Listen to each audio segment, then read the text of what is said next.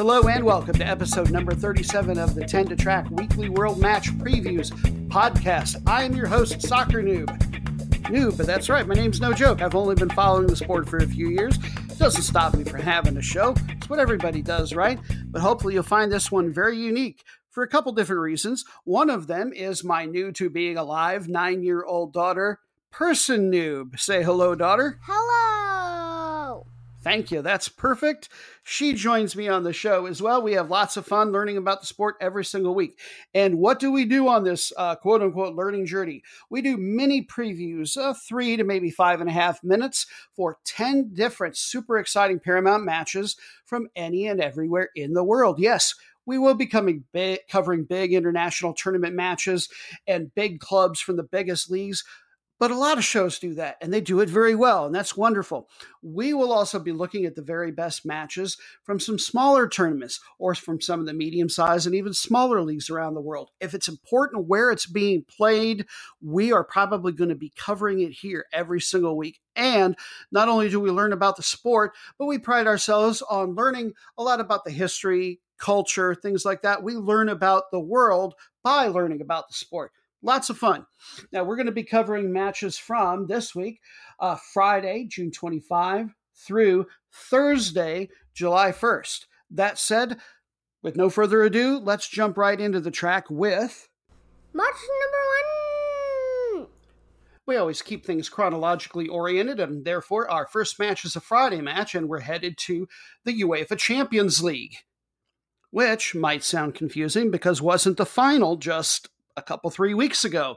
That's true for the 2021 version, but this tournament really nearly goes year round. This is the beginning of the 2021-22 version, and this match is the preliminary final. All the little countries start off with their champions playing early on, and we don't get the bigger clubs from the bigger countries for months and months. In any case, there are 4 teams that start in this round, and the 2 that have advanced to the preliminary final are FC Pristina out of Kosovo and Interclube de Escaldes from Andorra. And the winner, they already know, is going to get to play Ferencváros from the Hungarian NB1. They were the champions there. The loser will not be done for their international play, but instead of dropping like they have in the past into an early round of the secondary international club tournament in Europe, the Europa League, for the first time they've started a tertiary tournament as well, which is the Europa Conference League. And the loser of this match will drop down into one of the early qualifying rounds for that one. And that team will get to face either Teuta Durrës from Albania or Sheriff Tiraspol from Moldova, the champions of their respective top-flight leagues.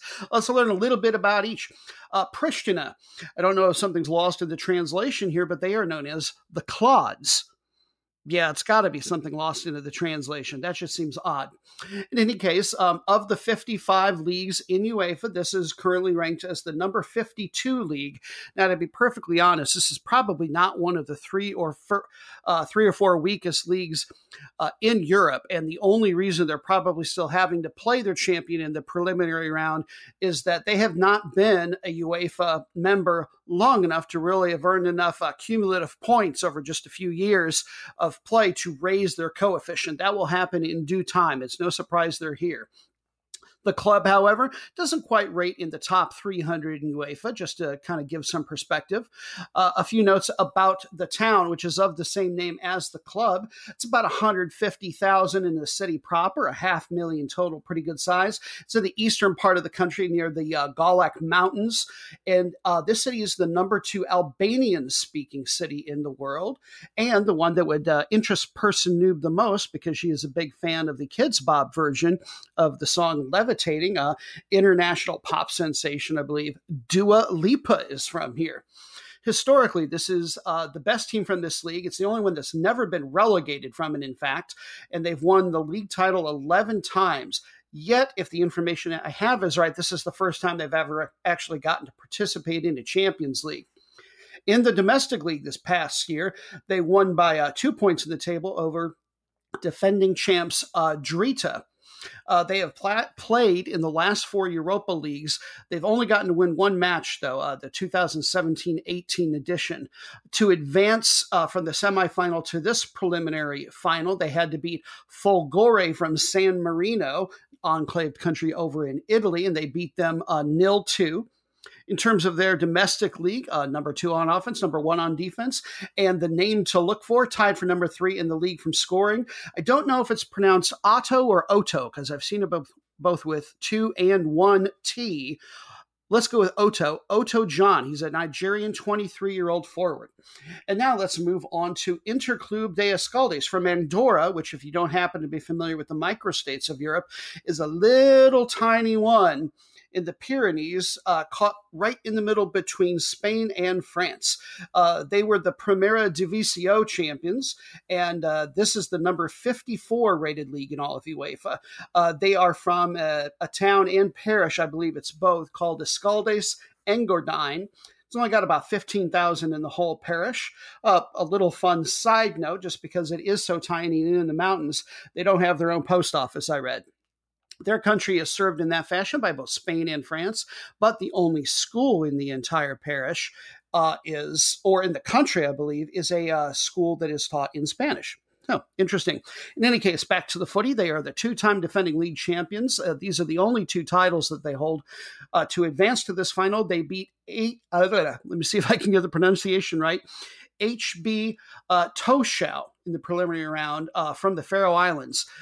They don't have any Champions League or Europa League wins to their credit, I don't believe. I know that they didn't last year get anything in the Europa League.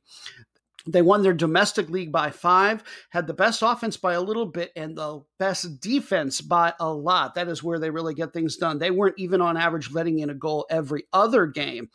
Their offense is led on the scoring leaderboard by Gerard Artigas from Spain. Match number B. Thank you very much, daughter dearest. Person noob, for your weekly reminder that, quite frankly, number 2 is bathroom talk new bites. And we will not partake of such uncouthness any more than is necessary. Hopefully that's the only time this podcast, as we remind you that you were invited to join the revolution that is number B. Try to use it in your daily lives. Why not? You'll get odd looks. In any case, our second match is a Saturday match, and we're headed to MLS. What Team Noob here we believe is the most intriguing match of the week. And that is going to be number 7, Real Salt Lake versus number 5, Houston. Those ranks are from the Western Conference. The conference winners, one from the East and one from the West, will each get to advance all the way to their conference playoff semifinals come playoff time. And then the next 6 from each conference will all make the first round. Now, St. Louis have had the best of it. They are 8-3-5 all time. This is their first meeting this year.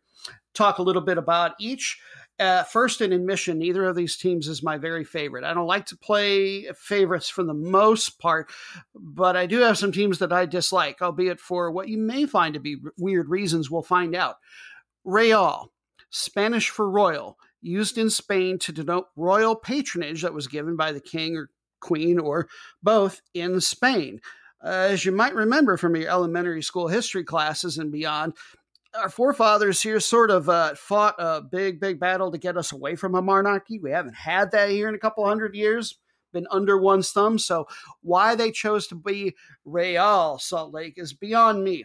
But the team does have a saving grace that I just learned about while doing my research this week.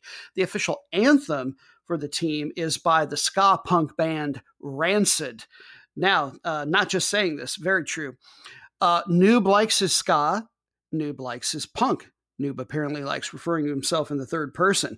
I love ska punk. This is really one of my favorite bands. So I am now a little bit more of a fan of Salt Lake than I was before. Back to the footy anyway. They have 3 matches in hand against Houston, so they're probably the stronger team, or at least have earned more points in the table per game on average, with 3 matches in hand against the Dynamo. Internationally, they've had some success. You have to go back to 2011, but they were actually the runners-up for the CONCACAF Conference League. In the 2017 edition, they made the quarterfinals. That was the most recent time they've qualified for that event. And they have won 1 MLS Cup. That's the playoff title and official league champion. They did that back in 2009. Last year, Not so much so. They only finished number 11 in the West. This year, their current form, not so great right now, not all-time bad, but 1 win, 3 draws, 1 loss. And they haven't managed to keep a clean sheet in any of the last 3 matches. Overall for this year, statistically, tied for number 6 on offense, number 2 on defense. Oh, there I went and did it. I said I wasn't going to be uncouth. Hopefully we have some sort of Price is Right or other losing sounder that we can throw in there.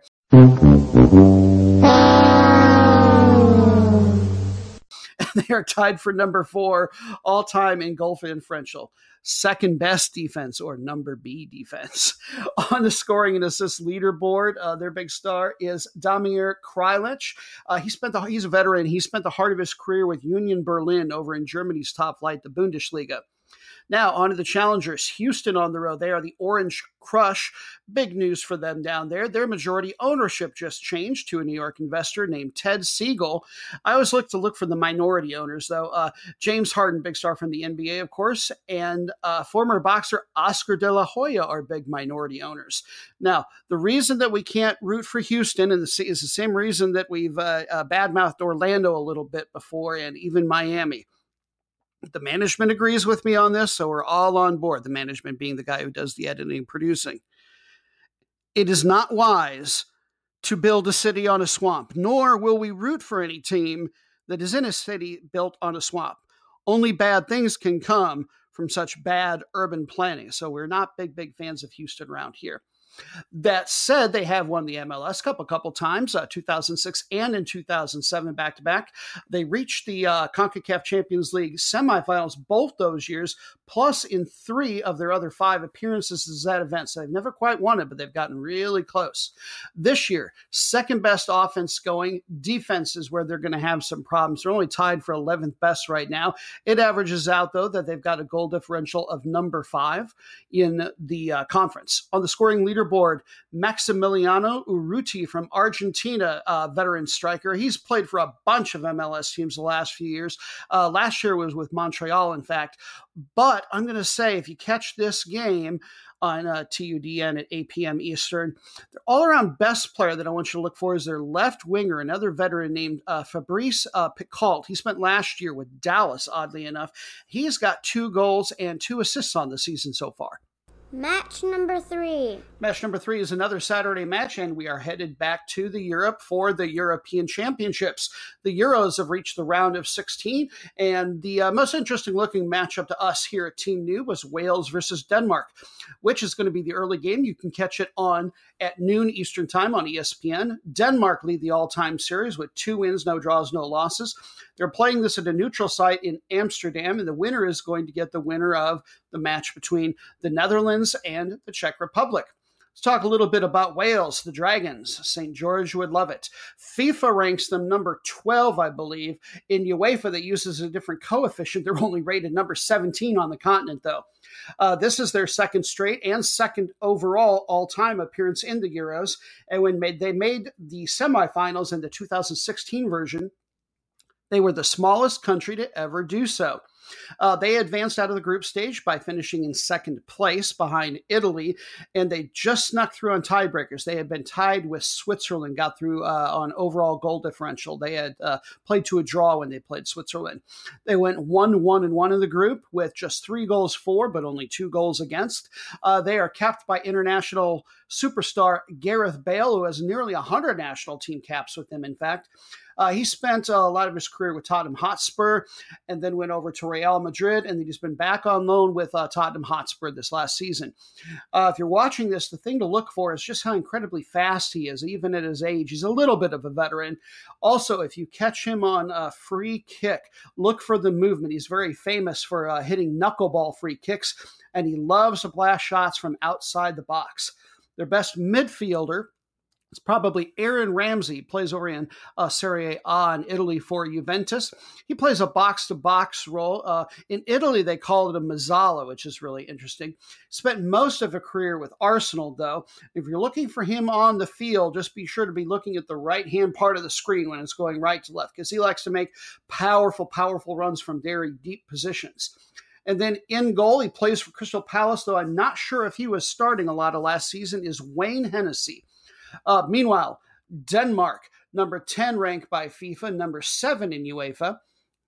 I love the name of their supporters. I hadn't caught this before until I was doing my research this week. Sort of an answer to the hooliganism of the 90s.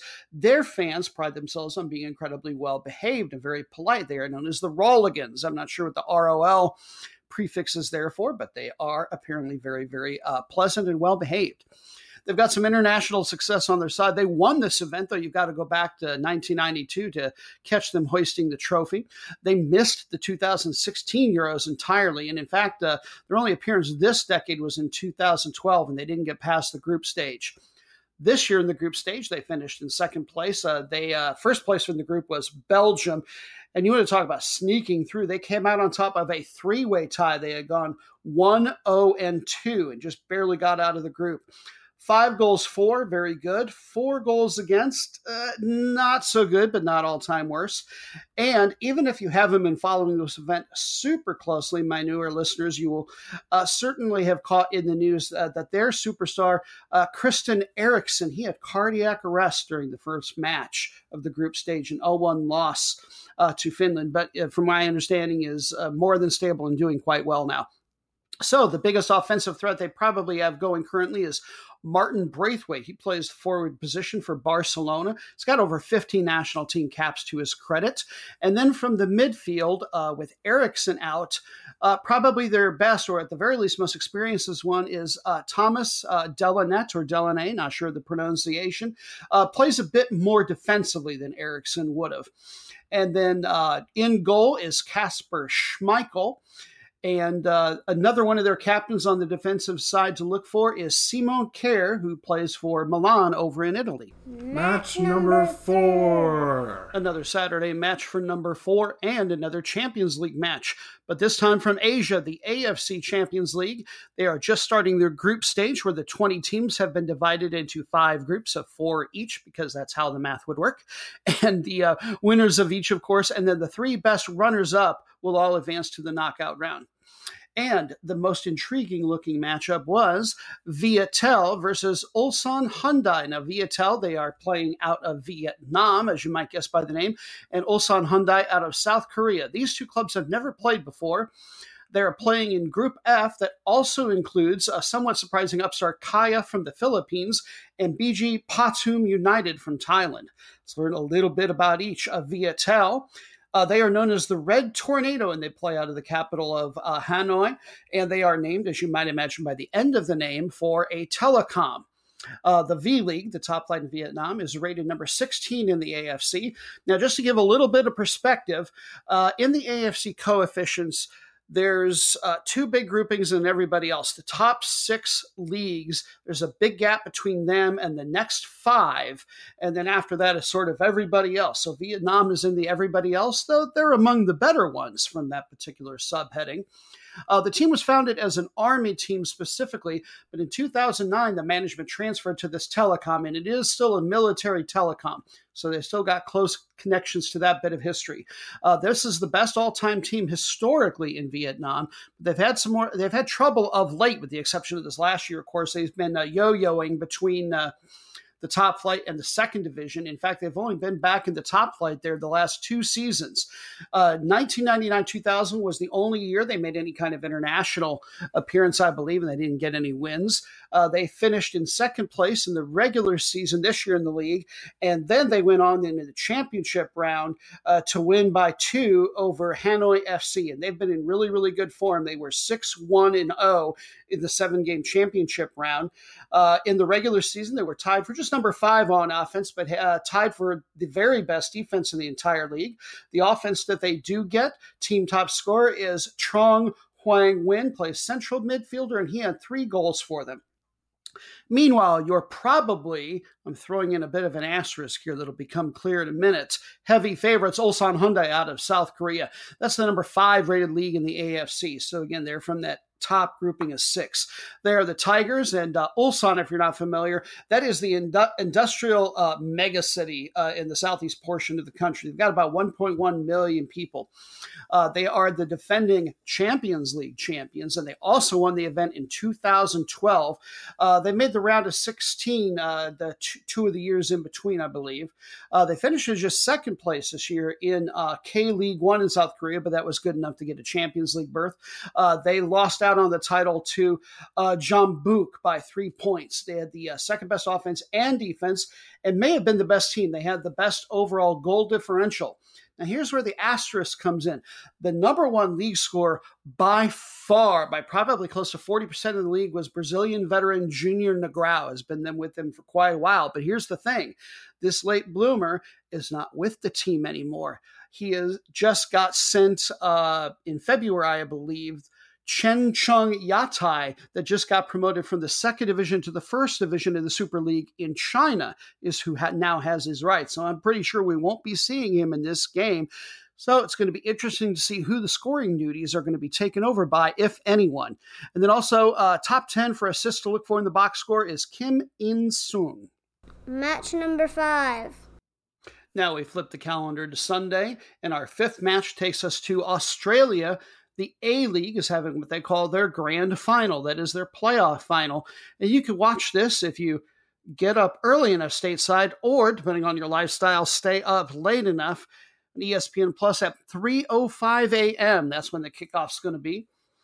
Give you some information on the format for these playoffs. The top 6 teams in the league made the playoffs. The top 2 got to start in the semifinals. Also from the regular season, that is when they determine which teams qualify for the next AFC Champions League. And these 2 teams happen to finish 1-2, so they've already secured their spots in the 21-22 iteration. Need just a little bit of vocabulary for this league. When I say premier, that means, and that's to identify a club, that means that they won the regular season. The champion is the one that wins the playoffs. So MLS fans, just think of Premier as Supporters' Shield, if you will. And the matchup, it's going to be number 1 Melbourne City FC taking on second place from the regular season, Sydney FC. This is going to be a home game for Melbourne. Sydney, however, lead the all-time series 15-10-10, but it's Melbourne City that have had the best of it this year. They managed a 1-1 draw on the road and beat Sydney FC 3-2 this season. Now, a little bit about each. Melbourne City. This is a club that probably just barely ranks inside the top 100 in all of Asia, and they are owned by City Football Group, which, amongst many other teams, owns Manchester City of the Premier League, and thusly they switched colors in 2014 when they were bought up, and that led to a pretty big, long battle with Sydney, because Sydney uses a very, very similar blue to the Manchester City blue. Melbourne City, by the way, used to be known as Melbourne Heart, which is kind of a name that I liked. Let's see. Last year, they finished in second place in the regular season.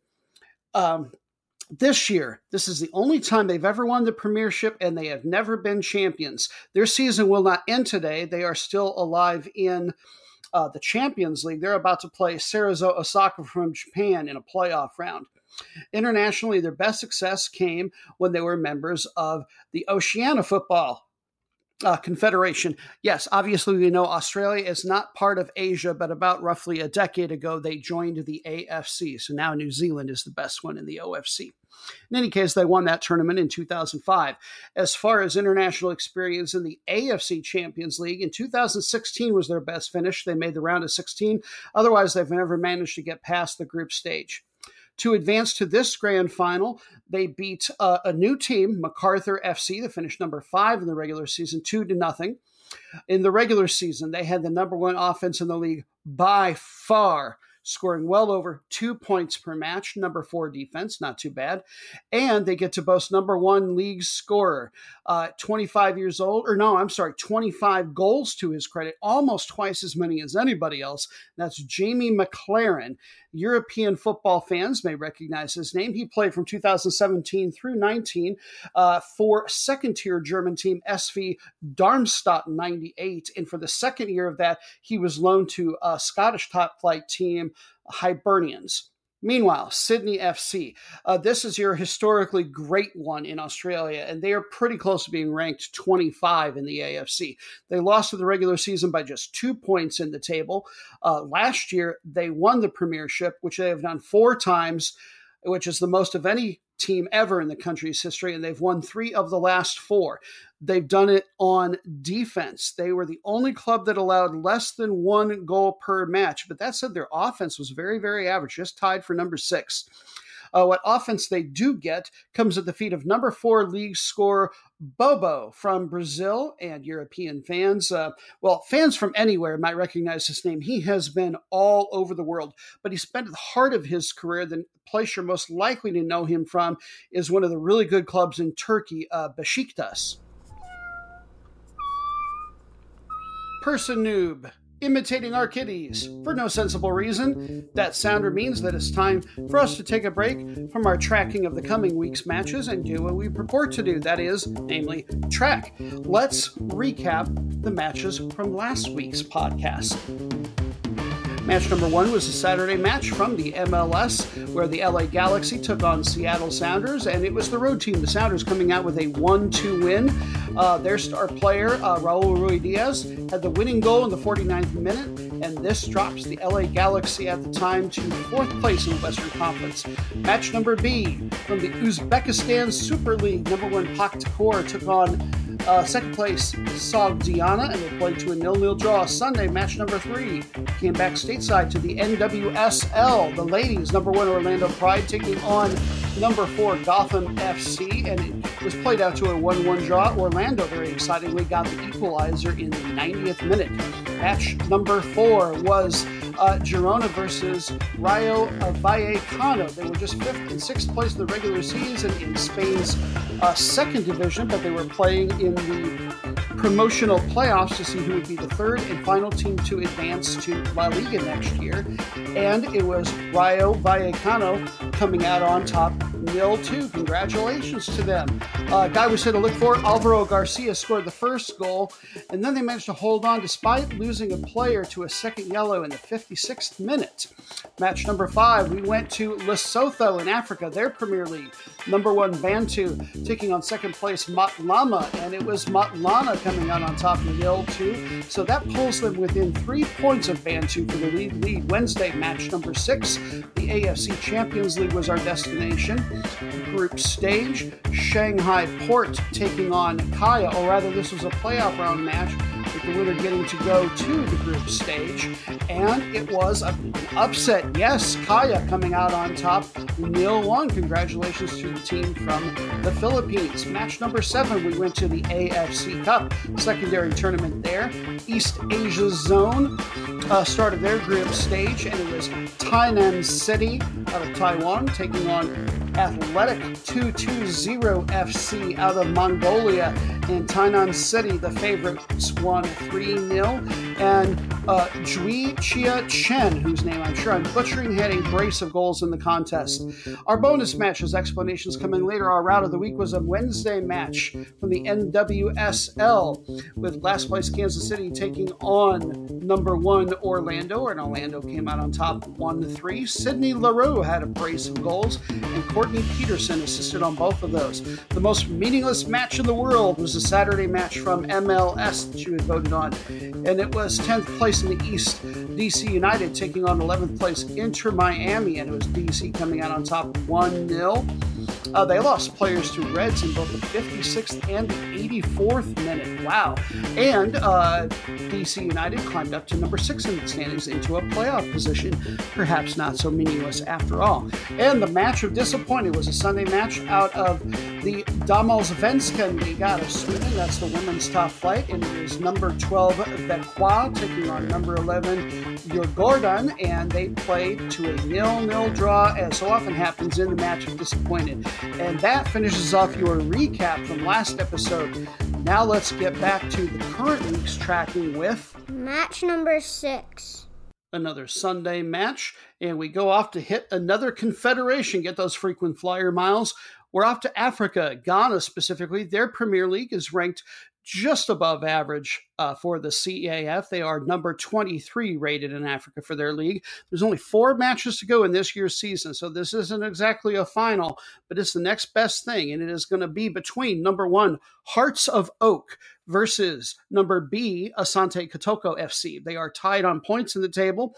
Hearts of Oak lead by just 3 on goal differential. Now, there are 5 teams within 10 points, but really this is still going to be a 2-horse race, almost certainly, unless there's a couple major collapses, because none of the teams are any closer than 7 points.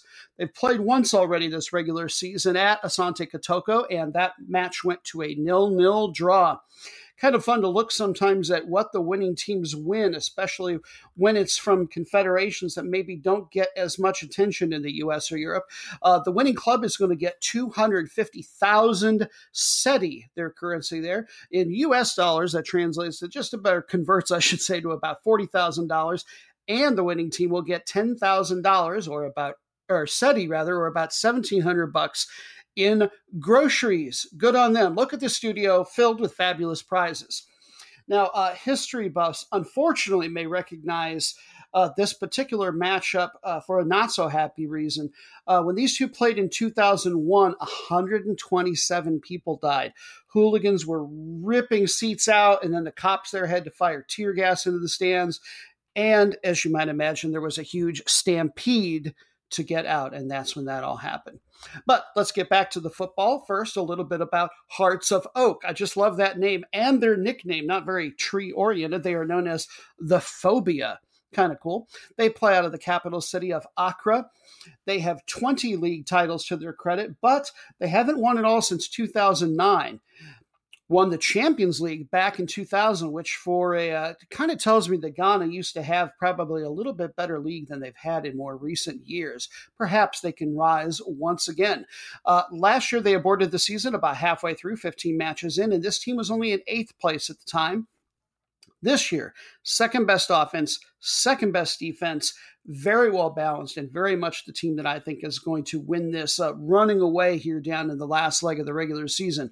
On the scoring leaderboard for them, a guy that, who knows, we might be seeing in Europe or elsewhere, very young and very good, 22-year-old Obeng Kwajo Jr., and then they also boast the second best goalie in terms of clean sheets in Richard Atta.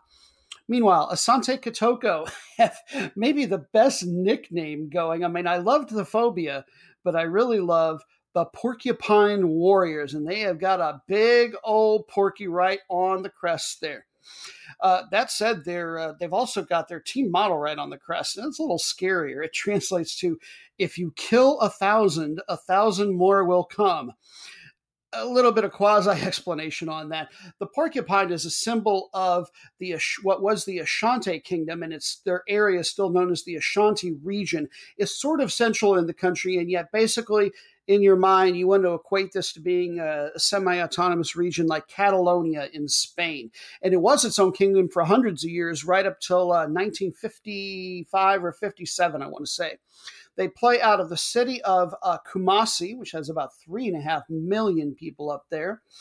And in a little bit of less than sort of happy history, it was just last year, January of 2020, this team had to be temporarily banned from their own stadium. There was some sort of questionable referee decision the fans did not like, and they were throwing so much stuff on the field that the cops eventually had to start firing rubber bullets. And I know there was one moderately serious injury. Woof.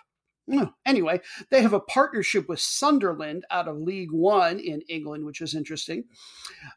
They are the best historical team. They've got 3 more titles than their adversaries today, 23 league titles historically. But like the Phobia, they haven't won it in a while. 2013-14 was the last time. They've won the Champions League twice, but you've got to go way back for that, 1970 and 1983. They haven't been out of the first round in that event since 2007. Last year, they were doing a little bit better. They were in 3rd place when the season got aborted.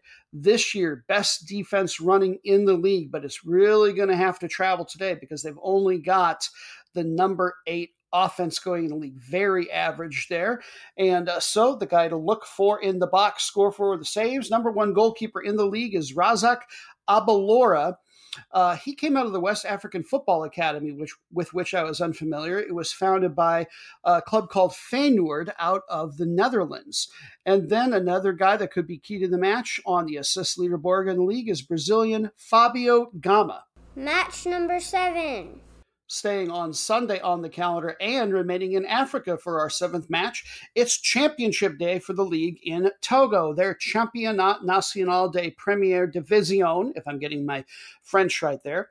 This is the 31st ranked league in all of Africa, and not that this has anything to do with how many international berths they get. They'll just send the one to the Champions League. But for some reason in Africa, they only rank the 32 out of the 50 some odd leagues that they have there. In any case, your championship match pits number 1 ASC Kara versus number B from the regular season, ASKO Dakar. They're going to be playing this in the capital city of Lomé. These two finished 1-2 in the much stronger of the two divisions, the North Division in Togo.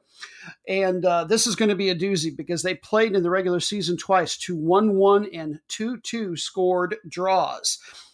ASC Kara won the North Division, best overall in the league, by 4 points out of their fairly short regular season. They played just 14 matches. ASC Kara, they play out of the capital of the region of the same name. This is an area that mostly relies on subsistence agriculture, yet there they are having a professional or semi-professional team, which is interesting. City is about 100,000. It's about 250 miles north of the capital city of Lomé. They've only won the league title once, I believe, and that was in 2018-19. They advanced to this championship final via the two-legged semifinal over second best from the South Division, OTR.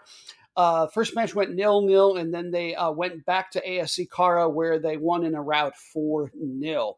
They had the number 1 best offense in the North Division by far, scoring exactly 3 goals per match, and the second best defense in the division. Meanwhile, your challengers, ASKO, the K stands for Koza, which, if I understand correctly, refers to a northern area in the Kara region. I still think, though, that they actually played their home matches in Kara City proper. If this name rings a bell, football history buffs, boy, not much of a day for finding happy things for the historical side notes in Africa. In 2010, an assistant coach and 2 others were shot dead in a terrorist attack against the national team, and that affected some of the players from this club. In any case, on to happier things. They have won 5 titles and are the defending champions of the league. They hadn't won a title since 2007 before that. They just finished playing a little while ago, the 2021 Champions League, but they lost in the preliminary round. They advanced to this final by beating best from the South Division, Togo Port, 2-1 and then 1-2 on the road for a 4-2 aggregate. And they have the second best offense and the very best defense in the entire division. Match number 8. Quite a weekend, was it not? Well, Nubites, you get a couple of days break because our next match for tracking, match number 8, is a Wednesday match, and we're headed back stateside, but not to MLS. For the first time for this podcast ever, we're going to the United States Second Division, the USL Championship, which is divided into 2 conferences with 2 divisions each. And this match is going to be from the Mountain Division. Now, the top 4 from each of the 4 divisions are going to get to go to the playoffs. This matchup is in the division number 1, Rio Grande Valley versus number B, El Paso Locomotive. And you can catch it, as you can, I believe, all USL championship games on ESPN+. It's going to be kicking off at 8 p.m. Eastern on Wednesday.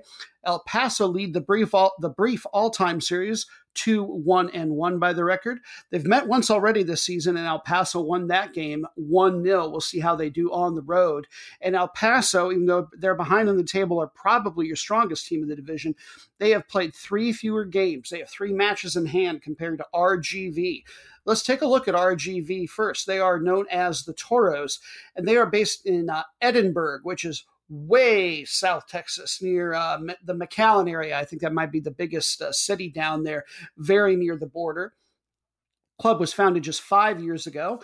And interestingly, this is the USL's first hybrid club. And by that, here's what I mean. Houston Dynamo from the MLS, their organization controls the player contracts, the hiring of coaches, management, and then the local ownership group controls the day-to-day things, the operations. So kind of an interesting setup. Last year, they did not start out so well. They finished number 16 of the 18 teams in the Western Conference, so they've really gotten it together for this season. That said, their most recent form, they're only 0-1-2 in their last 3. Pretty average, to be perfectly honest, on both offense and defense overall for the conference, as well as overall goal differential. On the assist leaderboard is James Murphy, 23-year-old midfielder. European fans, you would have to be pretty deep in your knowledge there. Last season, he was in Scotland with their the championship, not the premiership, their second division with a club called Aberystwyth. Probably, however, their all-around best player is from a really interesting place. Don't see a lot of football players from here, at least I don't. He's from Cuba, Adrian Dispay. Excellent passer. Goes pretty well box to box. He's already got 1 assist, and he's created 7 big goal chances on the season. So you can expect him to get plenty more assists as the season goes on. On the goalkeeping leaderboard for clean sheets is Tyler Derrick. He's actually a veteran, not a younger fella, 32 years old. If you recognize his name, he's had some issues with the law in the past. I believe he admitted to headbutting his girlfriend. He had a tango with a police officer after he and a buddy weren't allowed into a bar once. Hopefully he's past all that stuff. He spent 2009 through 19 with the Houston Dynamo, had 90 appearances with them, and then also had some time with them on loan out. And interestingly, American history buffs, he was the first ever homegrown player from the Houston Academy and the second in the U.S. from any of their youth academies, which have been really up and coming in recent years. Now, El Paso Locomotive, probably the best team in the league, although unless you like your defense, not necessarily the most exciting. They were founded only 3 years ago. They're the only undefeated team in the entire Western Conference remaining. They're 4-3-0 on the year. All the other teams have at least 2 losses. Last year, they finished number 6 in the West, but they made the conference playoff finals. They are only tied for 13th best on offense in the conference, but they've also only allowed 3 goals.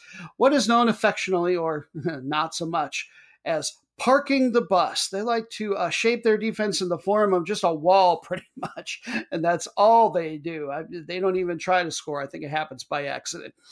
Their goalkeeper, man getting it done in the net, is Adrian Zendejas. He's been on the roster for Nashville and Minnesota the last couple of years, but I don't think he made any appearances for either one. He played with U20s for a much better club, probably Tijuana in Liga MX. Their best all-around player, however, in my opinion, is probably Macaulay King from England. He plays right back, a defensive player by position, but he does do some midfield work for them as well. He's an excellent tackler on defense, but he's got 2 goals and 2 assists on the season. Match number 9. This is another Wednesday match. We're headed back to Asia, but this time not for the Champions League, but it is another international tournament, the AFC Cup, which is their secondary tournament there. It's sort of like the Europa League, but with the AFC Cup, you don't get any of the teams from the very, very best leagues in Asia. This is for sort of the runners-up of some of the mid-tier leagues and the champions of some of the lower leagues. The way the AFC describes it is this is more designed for teams from quote-unquote soccer developing countries, your smaller and or perhaps poorer nations, or places like India where football isn't the number one sport. So it's really interesting, I think, the way they've got that set up. They're in the group stage. The winner's going to get to play in the next Champions League. The 2020 version got canceled partway through, so they're excited to get back to it, I am sure. The teams alive have been divided into groups of either 3 or 4, and all the winners are, of course, going to advance. Plus, there are 10 groups, and they are based on the 5 zones that the AFC divides the continent into. The runners-up in the ASEAN, or Southeast Asia, as well as the West Asian ones, are also going to get to advance. And this is a match from the ASEAN, or Southeast Asia zone. Bali United Pusam out of Indonesia versus Boyung Ket out of Cambodia. Now, historically, this event has been dominated by teams from West Asia, but the last couple of years, Southern and Southeast Asia have been the ones winning the title. So let's learn a little bit about each. First, Bali United Pasam. They are known as, this is a good week for nicknames, the Tridatu Warriors. That term refers to, in Balinese Hindu, sort of the three-part manifestation of God, so sort of their trinity. In any case, they play out of Bali, as you would imagine, with the club name, from the Regency of Gianyar, which basically think of that as a district. It is big, about 500,000 people. This is the artistic or cultural as well as the tourist capital district of Bali, essentially. The team in its current form has only been around for about 5 years, but it's been around a long time. Total rebrand under the current name, though. This league is rated number 28 out of the 46 in the AFC that they come from. The 2020 version of their domestic top flight, the Liga 1, got canceled just 3 games in. This team is ranked probably about number 85 in all of the AFC to lend some perspective how they compare to the rest of the continent. They've only won 1 league title, but that said, they've only had top-flight professional football in this country for 6 years. Pusam won the 2019 league title. That's when they got that, so the last full season. And then they got to play in the 2020 Champions League, and they even won a preliminary round match. So this is a team with some fairly recent experience. That said, their last 9 matches across all competitions, they haven't kept a single clean sheet. And now, Boyoung Ket, I'm hoping I'm getting my pronunciation right. They are the Blue Dragon, easier for me to say, and play out of the capital of Phnom Penh. The C League, the top flight in Cambodia, is rated number 31 in the AFC, so this could be a pretty even matchup. They have won 4 domestic league titles, and all of them since 2010. That said, they've never gotten past the group stage of the AFC Cup. Last year in the domestic league, which did get played, they had the second best offense and defense running. This year, they're off to a little bit of a slow start, but it's very early in the domestic league season. The offense has struggled. The defense still looks very, very good. The offense they have been getting, you can look for number 2 league leading scorer. Number B league leading scorer. Boy, Persanoob is just going to absolutely have to punish me, make me eat an awful sandwich for one of her Persanoob sandwich review segments. Anyway, last year, number B leading scorer, Matt Noron, 23-year-old forward, and they have the 4th best goalkeeper in the league, Kim Hui, who's only 21 years old. And match number 10, we're done. Finally! Our last official match is a Thursday match, and it brings us back stateside for an international friendly between the women's national teams of USA and Mexico. They're going to play this in East Hartford, Connecticut. The usual source I checked didn't happen to yet list any TV coverage for this, but I've discovered for these friendlies that source just doesn't seem to pick up on that. You'll probably be able to catch this on Fox or FS1. That's where I usually see it. In any case, USA lead the all-time series 5-0-0. You probably listen to other podcasts about football if you're catching this soccer podcast, so I won't pretend that you already don't know a fair bit about the U.S. team. I prefer, in these instances, to focus on the other team. Let's learn a bit about the Mexican national team side. They are considered the 3rd best team in CONCACAF behind the United States and Canada, but just number 28 from FIFA. Professional soccer over there has usually been dominated by men's teams, men's coverage. The women's scene is fairly new for this. Their form, they are 1-2-2 in their last 5 matches. They've lost their last 2, including last month when they went to Japan, their most recent game. Japan's one of the best teams in the world, and they lost 5-1 over there. Not really any shame in that, to be perfectly honest.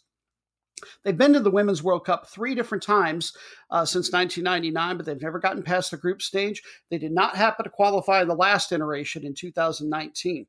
But the Women's CONCACAF Champions League last year, the 2020 version, they made the semifinals, and that was their best ever finish. As far as players to look for, their most experienced and I believe best player on the team is Stephanie Mayor. Her rights are owned by UANL right now of Liga MX Femenil. She's got almost 90 national team caps. She's not quite 30 years old, and yet that practically makes her a grandmother on this team. You look up and down the roster, it is incredibly young.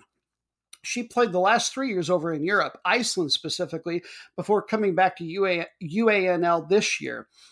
And then we have a USA connection midfielder, Maria Sanchez. She's probably their second most experienced midfielder and maybe their very best midfielder. And you can catch her playing for the Houston Dash on loan right now, although UANL of Liga MX Femenil, once again, actually have the rights to her. Where I really think they're going to struggle the most, I'm not sure they'll score, but the USA could end up having a field day, to be perfectly honest, as far as their own scoring, because the two goalkeepers that they list as first teamers for the women's side in Mexico only have 8 national team caps between them. Nevertheless, good luck to both. And it would be really nice to see the U.S. are going to do very, very well all the time. It would be nice to see a little bit more parity in the women's game. So I'll kind of be rooting for Mexico a little bit in this one. It'd be great to see them have a super showing. And now it is time for the aforementioned 3 bonus matches. This is one of my favorite parts of the podcast because you, the listener, get a say in which matches we cover. About midweek, usually Tuesday or Wednesday, I put up various candidate matches for the 3 bonus matches. It'll be clear what I mean by that shortly if you're a first-time listener. You get to vote. The winner gets featured. That's how the magic content gets made. And let's talk about our first one. It is a first versus last place matchup from somewhere on the globe in a top flight league that we like to call Person Noob, the route of the week.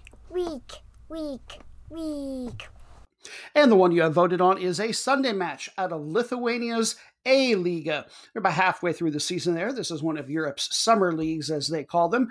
And it is between first place Žalgiris Vilnius versus Nevėžia.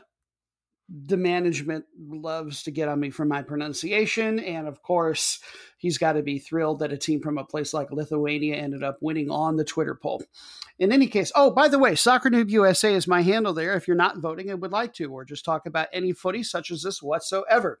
As you would imagine, Vilnius has had the best of it this season. They won 2-0 at home in their first meeting, and they won 0-3 in the second meeting. There's only 8 teams in this league, and so they're going to play a total of 4 times, unfortunately for the challengers. So let's learn a little bit about each. Vilnius is the capital city of the country. This club is rated just a little bit outside of the top, probably 150 in UEFA. They lead the second and third best teams by just 4 points, so they're not going to be sleeping at the wheel, even for a match like this. And they've got just 2 losses on the season. They're the defending champions, and they've won the league 5 out of the last 8 years. So quite intimidating and foreboding. Let's see, they've got the number 1 offense in the league going. They're the only club scoring more than twice per game, and they have the luxury of also having tied for the very best defense going. Top 5 league score is theirs to boast of. Francis Kairame, if I'm getting my emphases on the right syllables, out of Ghana, just 23 years old. And yeah, he's been playing pro ball a little while. He's already got 3 years in with a pretty good Serbian club, Sudurlika, I believe. And then he spent 2019 with Hapoel Tel Aviv over in Israel before coming over here last season. And he's got 7 goals on the year, just 1 off the league lead. And then your roadkill in waiting, Nevėžia. They play out of the city of Kėdainiai. I'm going to pronounce it. I couldn't find a pronunciation for this one. Kėdainiai. There you go. In any case, it's a village in the central part of the country, or a small town. It's got less than 25,000 people. Interesting side note about this one. One of the only really factoids I could find out about it is, despite not being a border town, there's a pretty significant Polish influence in this little town. They won the second division last year, so they just got promoted. 2 teams are going to get relegated out of this league, and this team is 8 from safety. So yeah, they're one of the 2 teams that's probably going to go right back down. They've yo-yoed some over the years, and this is actually their first time back in the top flight since 2007. That said, they do have 3 titles to their credit historically.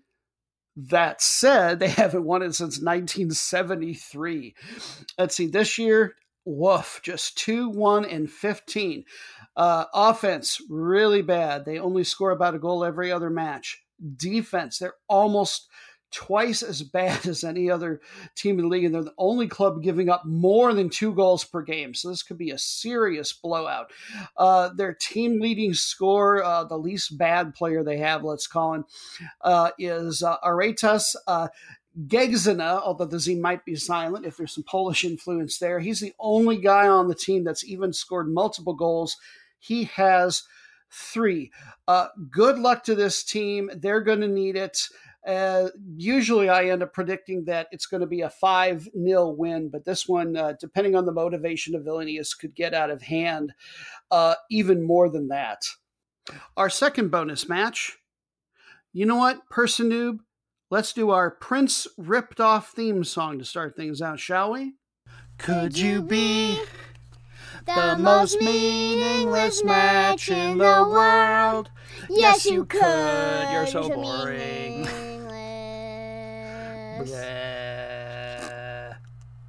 And why do we call it meaningless? Well, we pick out 2 teams, or more specifically you do on Twitter by voting for them, that are equidistant from glory and doom, from near the top of the standings where they would get an international tournament berth, and the bottom where they would finish in last place, or near the bottom maybe where they could get relegated. Yes, the most meaningless match in the world that you have voted on. It is a Friday match out of Latvia, the higher league, and it involves number 6 FK Spartaks versus number 5 BFC Daugavpil. Daugavpil have had the best of it this year. They've won their first 2 matches against them, 2-0 and 0-3 win on the road. These teams are tied in the table. They are 14 points from third place, which would be where they would have to get a Europa Conference League berth. Not going to happen. And they're 12 points from last place. And by the way, side note, there's not going to be any relegation this year from this particular league. They started with 9 clubs, but they're down to 8 because a team called Ventspil withdrew. In any case, Daugavpil, town of the same name as the club. It's in the southeast part of the country, about 80,000. Oh, talk about your meaningless. I couldn't even find anything interesting about this town. I did note somewhere that it is a town with a lot of red brick buildings. Why that was interesting enough for somebody to write down, I'm not really sure. Maybe red brick is in short supply in that part of the world. Couldn't even tell you. They do have 1 league title to their credit. They used to matter. That was back in 2013. Last year, they just finished 8th in the league. Very average on offense and defense. And rather than look at their best players from the match of the most meaningless match in the world, I sometimes just try to find other notable people from this area who aren't always the most exciting, because that's sort of in the spirit of this match. Movsas Vagins. He was a chess master from about 1900 to 1950 in Latvia, and he won the Latvian chess title in 1936. Ooh la la. Let's move on to Spartaks, your home team. So the match is going to be played where they are in Jurmala, which is a town just about 10 miles west of the capital city of Riga. They've got 2 titles. They mattered fairly recently. 2016 and 17, they got to lift the trophy last year, about the middle of the league, just like this year, number 6, very average on offense and defense. Notable people related to, if not from the town, of a little bit more recent historical imports than what I was able to find for Daugavpil. This town, Jurmala, it's on the Gulf of Riga and sort of the northwest central part of the country. So the Gulf of Riga and then some famous river I don't remember the name of. It's a resort town. And from back in the Cold War days and a little bit beyond, it was very, very popular with the big-time communists like Brezhnev and Khrushchev used to come here. Our third and final bonus match is normally the match of Disappointed! which pits 2 sad sack losing teams that are at the bottom of some domestic top flight league somewhere in the world. But here in episode 37, we get to be disappointed about our match of disappointed, because there was not, at the time I was scouting the games, a single league playing in the entire world that was the best one in their country that had the bottom 2 teams of the league happening to be facing off. I've never seen that before. So guess what? That's the end of the show. You can go home now. What are you waiting for? I feel like Matthew Broderick at the end of Ferris Bueller.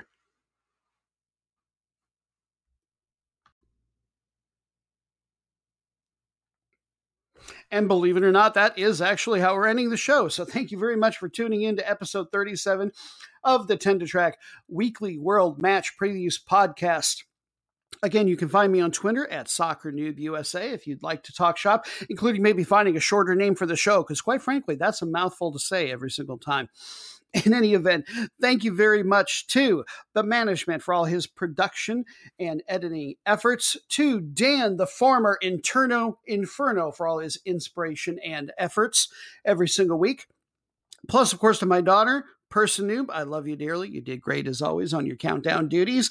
And to you for tuning in. Hey, thanks so much for finding us. We know the world is, the landscape is just full of podcasts, even about football, maybe, especially about football. So pleased you found us. If you like what you heard, we hope that you'll tell a footy friend.